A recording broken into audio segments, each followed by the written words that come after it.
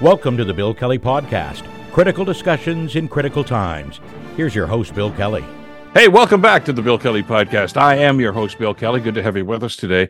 As we look ahead to 2024, there's a lot of prognostication about what's going to be happening in Ottawa federally. And of course, there are still people, if you look at some of the pundits and some of the columns being written these days, whether or not there's going to be an election. I think one of the other questions we might want to add to that discussion is, do we know who the players are going to be in that election?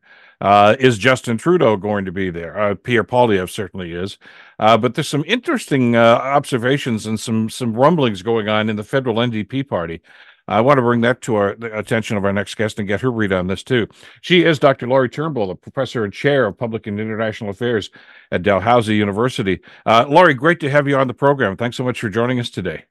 Thank you for having me, Bill. It's always so nice to talk to you. As is with us too. I want to swing back to something that just seemed to be brewing, and this is basically something anecdotally that I'm hearing from some friends I've talked to over the last couple of days, media people that are hopefully still keeping their ear to the ground about what's happening politically. And we know that when you look at some of the projections, and there's a poll that just came out again today that says that the Justin Trudeau is probably about 18 to 20 points behind Poilievre right now, but of course the election is not now. But then they talk about where the Liberals might be and where the Bloc might be. There's very little talk about the NDP, which is very troubling to people who support the NDP federally. And I suppose the concern here with a lot of them in the party is Jagmeet Singh, the guy who can actually get this party moving again. Something they've been asking, I guess, since probably since Jack Layton left the party because with his untimely death. And there's an interesting piece by Tom Mulcair, I'm sure you read a couple of days ago, where he talked about the political landscape and what might happen. And the name that keeps popping up in this conversation in hushed tones at this stage is Rachel Notley, the former premier of Alberta. And that's still, by the way, a great answer to a trivia question. You know, who's an NDP premier in Alberta? People just shook their heads and said, "Oh my God, it happened." But she's not your grandfather's NDPer. And there's a lot of people in the party right now that seem to be saying maybe that's the kind of NDP we should be. Maybe this old fashioned way that you know, the traditional NDPers, the Tommy Douglases and even the Ed Broadbents and others. Maybe that's yesterday's news, and maybe we need a more progressive NDPer. And maybe Jagmeet Singh is not that guy. What are you hearing in Ottawa? Okay, yeah, I think part of the reason that we don't hear as much about the NDP's polling numbers is everybody always focuses on who's going to win the election. Mm-hmm. And the NDP typically have not been at the federal level. I say typically because Jack Layton and the NDP formed official opposition in 2011. Apart from that, I think people have generally not thought about the NDP as being an alternative to government. Whoever's going to win, it's not going to be them.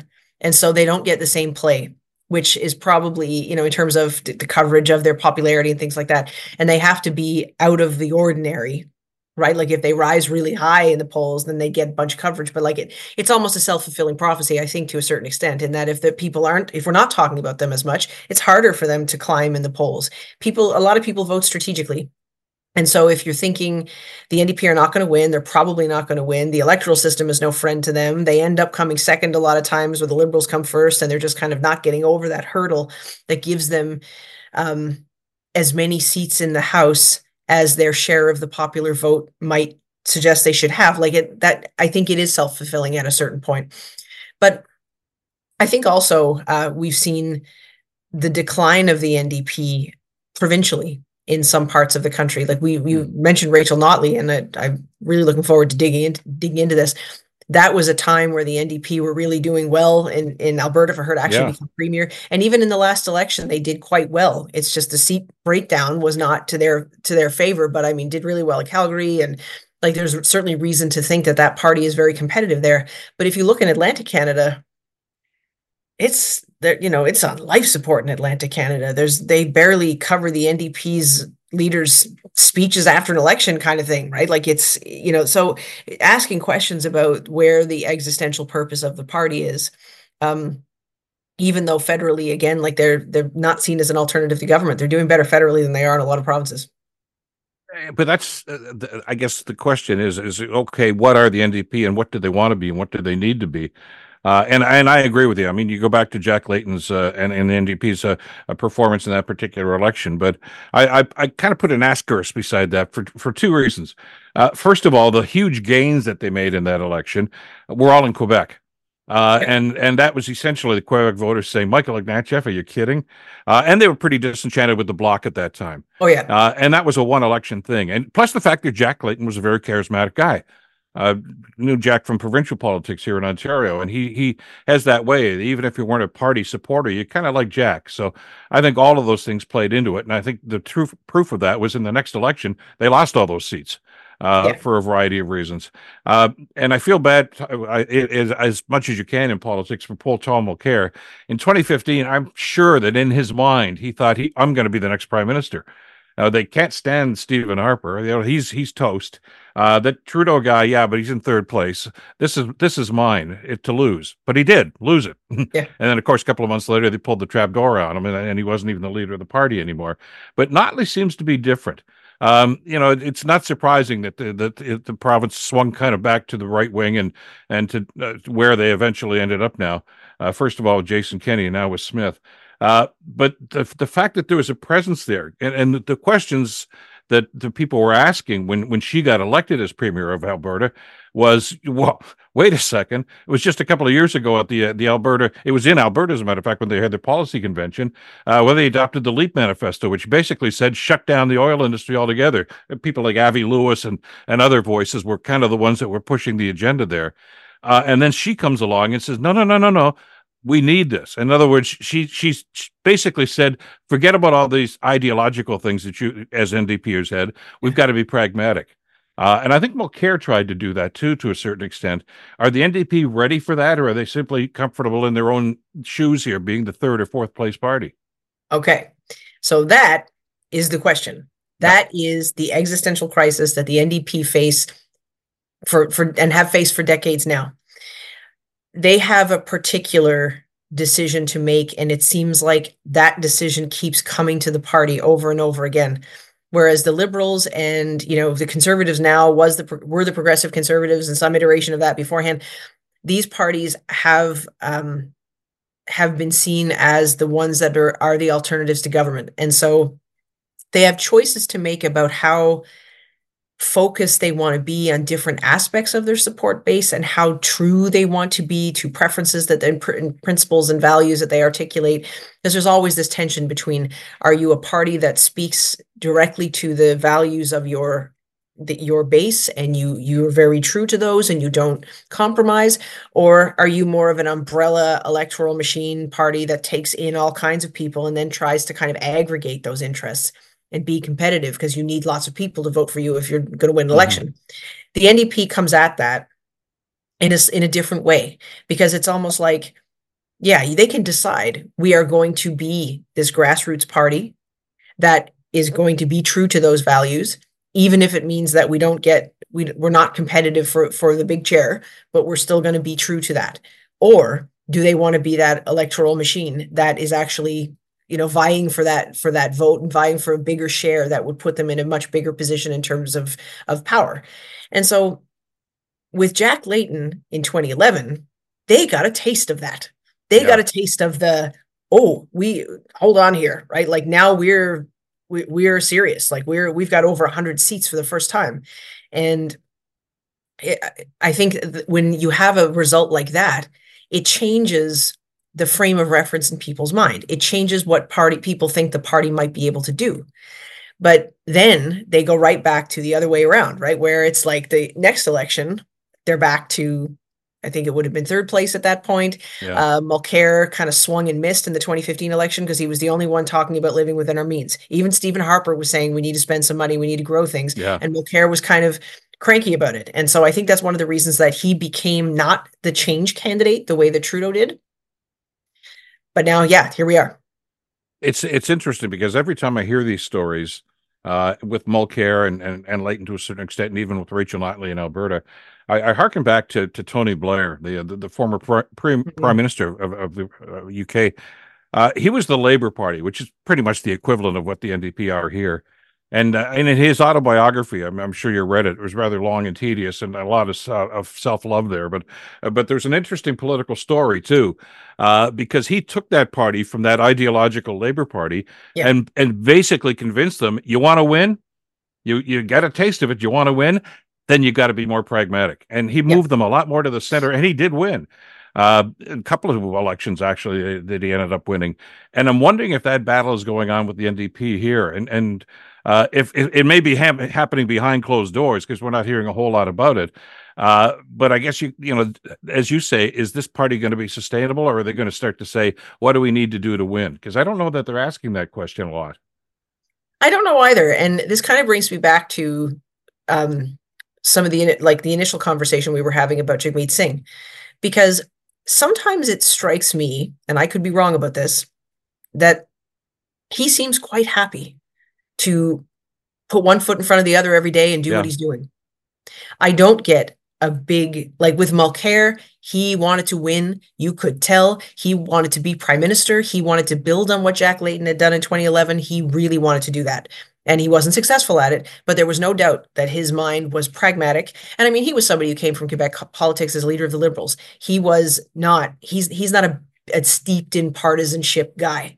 He's not somebody who insists on things being a certain way. He is a very pragmatic person. Love him or hate him, that's the way he thinks about things. I think that's much more his political game than some sort of like faithfulness and fidelity to party's core values and never shifting. Mm-hmm. So I think Jagmeet Singh seems to me that he wants these things that he wants to do with the Liberals, and he's kind of happy enough to agree to support the Liberals if they get things done. And it's not that he's not concerned about the progress of the party. It just never seems to me that political hunger kicks in for him, and he's going to now, kind of go for the jugular with his confidence and supply agreement and find a way to wrench this so that the NDP gets something more out of it. Like, there always seems to me to be ways for him to jam the Liberals, and he doesn't. And maybe it's because he just wants to stick this out because he really wants to get pharmacare for people. Like in some ways, like he might actually be a policy-oriented person who wants to do the right thing. And I'm complaining about him because he's not he's not politically cutthroat enough. But I just find that there's something there that I think he's okay with the NDP in the position it's in. However, he's got a problem because the Liberals are crowding him on the left. And so he doesn't, like, at a certain point, even if he's happy kind of doing this more policy oriented and values oriented approach and caring a little less about the pragmatism that might make them win more seats, you got to still win more seats, right? Eventually he'll run out of time to do what he wants to do because the party will say, dude, this has been 3 elections and we still only have 24, 25 MPs. And hasn't that been the past, the way the NDP have gone, where they basically they elect a leader, and I'll even go before Jack Layton for Audrey McDonough and others that have been, and basically it says, so how many elections are they going to have before they turf them because they know they're not going to win. Yeah. Say, okay, fine, we gave you a shot and it's not happening. And I'm wondering what they're going to do. But you raised an interesting proposal, and it's a nice segue into what I wanted to ask about. First of all, I agree with your perception. I don't think there's going to be an election this year. However, you never can tell the way things are going. But I don't see Jagmeet Singh pulling the plug. And even if he does, that doesn't necessarily mean that we'd go to the polls. But you talked about ideology, and clearly one of the things I think that's bothered an awful lot of Liberal supporters that maybe even voted Liberal in 2015 is that, as you mentioned, Trudeau has moved that party totally, not left of center, but left, and is shoving the NDP even further left, if that's possible. But that leaves a big opening in the middle. And Pierre Poilievre, since he's taken over the Conservative Party, whether he sees that and doesn't give a damn or whatever, there's a huge opportunity for him here to bring in disenchanted Liberal supporters in the past. Yet he seems to be going the other way. He seems to be basically emulating, Bernier and others. He looks like, I want People's Party, the people that left the party, the extreme right-wingers, I want them back. He doesn't need them to win, but he does need that middle a bit. He doesn't seem to be doing anything to appeal to them. Yeah. Yeah. And so, like, I wanted to make a point, too, about the different ways that the NDP's fortunes in different jurisdictions often depends on the rest of the political climate and the rest of the political atmosphere and where the other parties are and what space there is for the NDP to fill. So in Alberta, where you don't see a particularly vibrant Liberal Party in the same way as you would in Ontario or something, there is and the Conservatives in Alberta are actually are obviously quite far to the right. There's a space to be pragmatic. There's a big space for Rachel Notley and whoever her successor will be, to appeal to more centrist voters. You don't have to hit far to the left. In fact, it would be politically disastrous to do so, I would think. There's a space there. Whereas in a province like Ontario, you've got the NDP and the Liberals fighting for the center and center-left space. Meanwhile, and then as Doug Ford raises his hands and says, look, I just want to make your life better, and I want to have, give you your money back, and you don't have to pay for your license renewal. And it's a very strange way that these different NDPs are competing in different political environments. But for the federal NDP, we've got the Conservatives pulling to the right, the Liberals pulling way to the left. Nobody's meeting the centrist voters in the middle, which most people say they are. And I think it's hard for Jagmeet Singh. It's going to be hard for him to explain, where's the vote for the NDP that makes sense if what you really want is to avoid a Poilievre majority, and it starts to look like, the Liberal vote's going to maybe collapse, and Poilievre might actually be attracting some people who used to vote NDP, who are listening for some messaging for working class people who are working really hard and can't make their mortgage and can't make their rent. And so I think there is actually space that the NDP are leaving on the table that would have traditionally been their vote that might actually go to Poilievre. Are labels bothering people and maybe mixing the people's minds up here? Because we keep blowing those labels, who's the Liberal, who's the NDP. Yeah, that kind of varies from party to party, doesn't it, Laurie? I mean, we talked about Quebec politics, as we often do. Tom Mulcair was a Liberal in Quebec politics. So was Jean Charest. The Liberal Party in Quebec is not a Liberal Party. They're filling a void there. It's just as when Christy Clark was the premier of BC. The BC Liberal Party is not liberal in the traditional sense. They're a conservative party. And of course, there was no conservative party per se there, and they filled that void.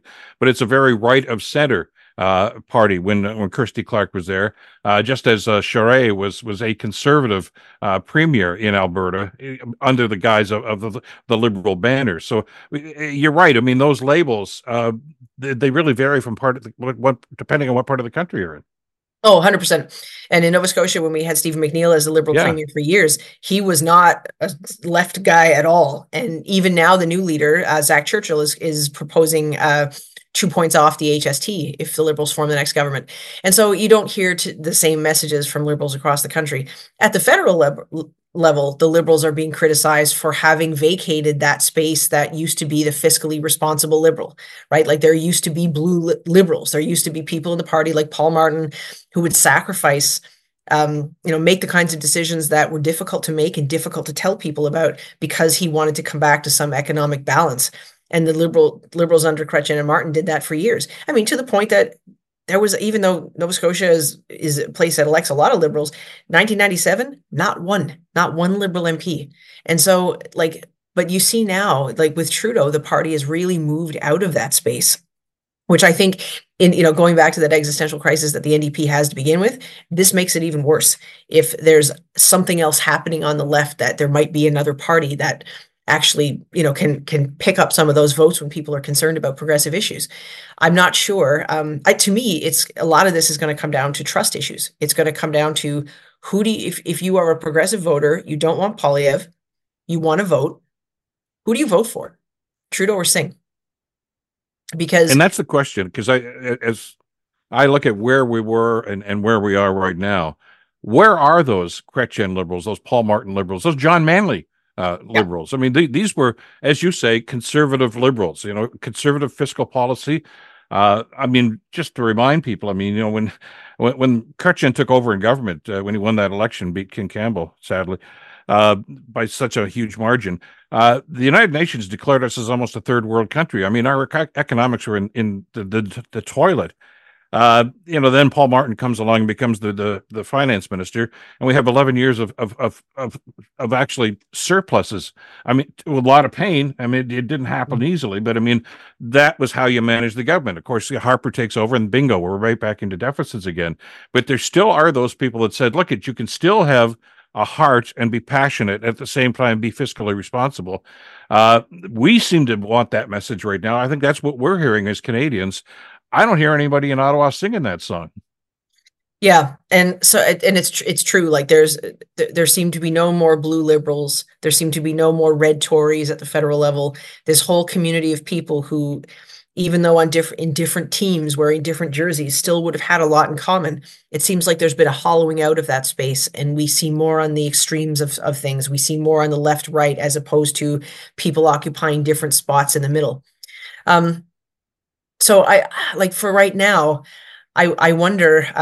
I think one of the key questions is going to be whether Poilievre is able to connect on any of that, because even though I think he's trying to, I think he's aware that there are votes to be harnessed in that center, and I think sometimes when he appeals on the basis of like, hey, your dollar's not going far enough. We should be calibrating various policies so that we don't continue to have this housing crisis. We need to get more money back into your pocket. We need to figure out the inflation crisis.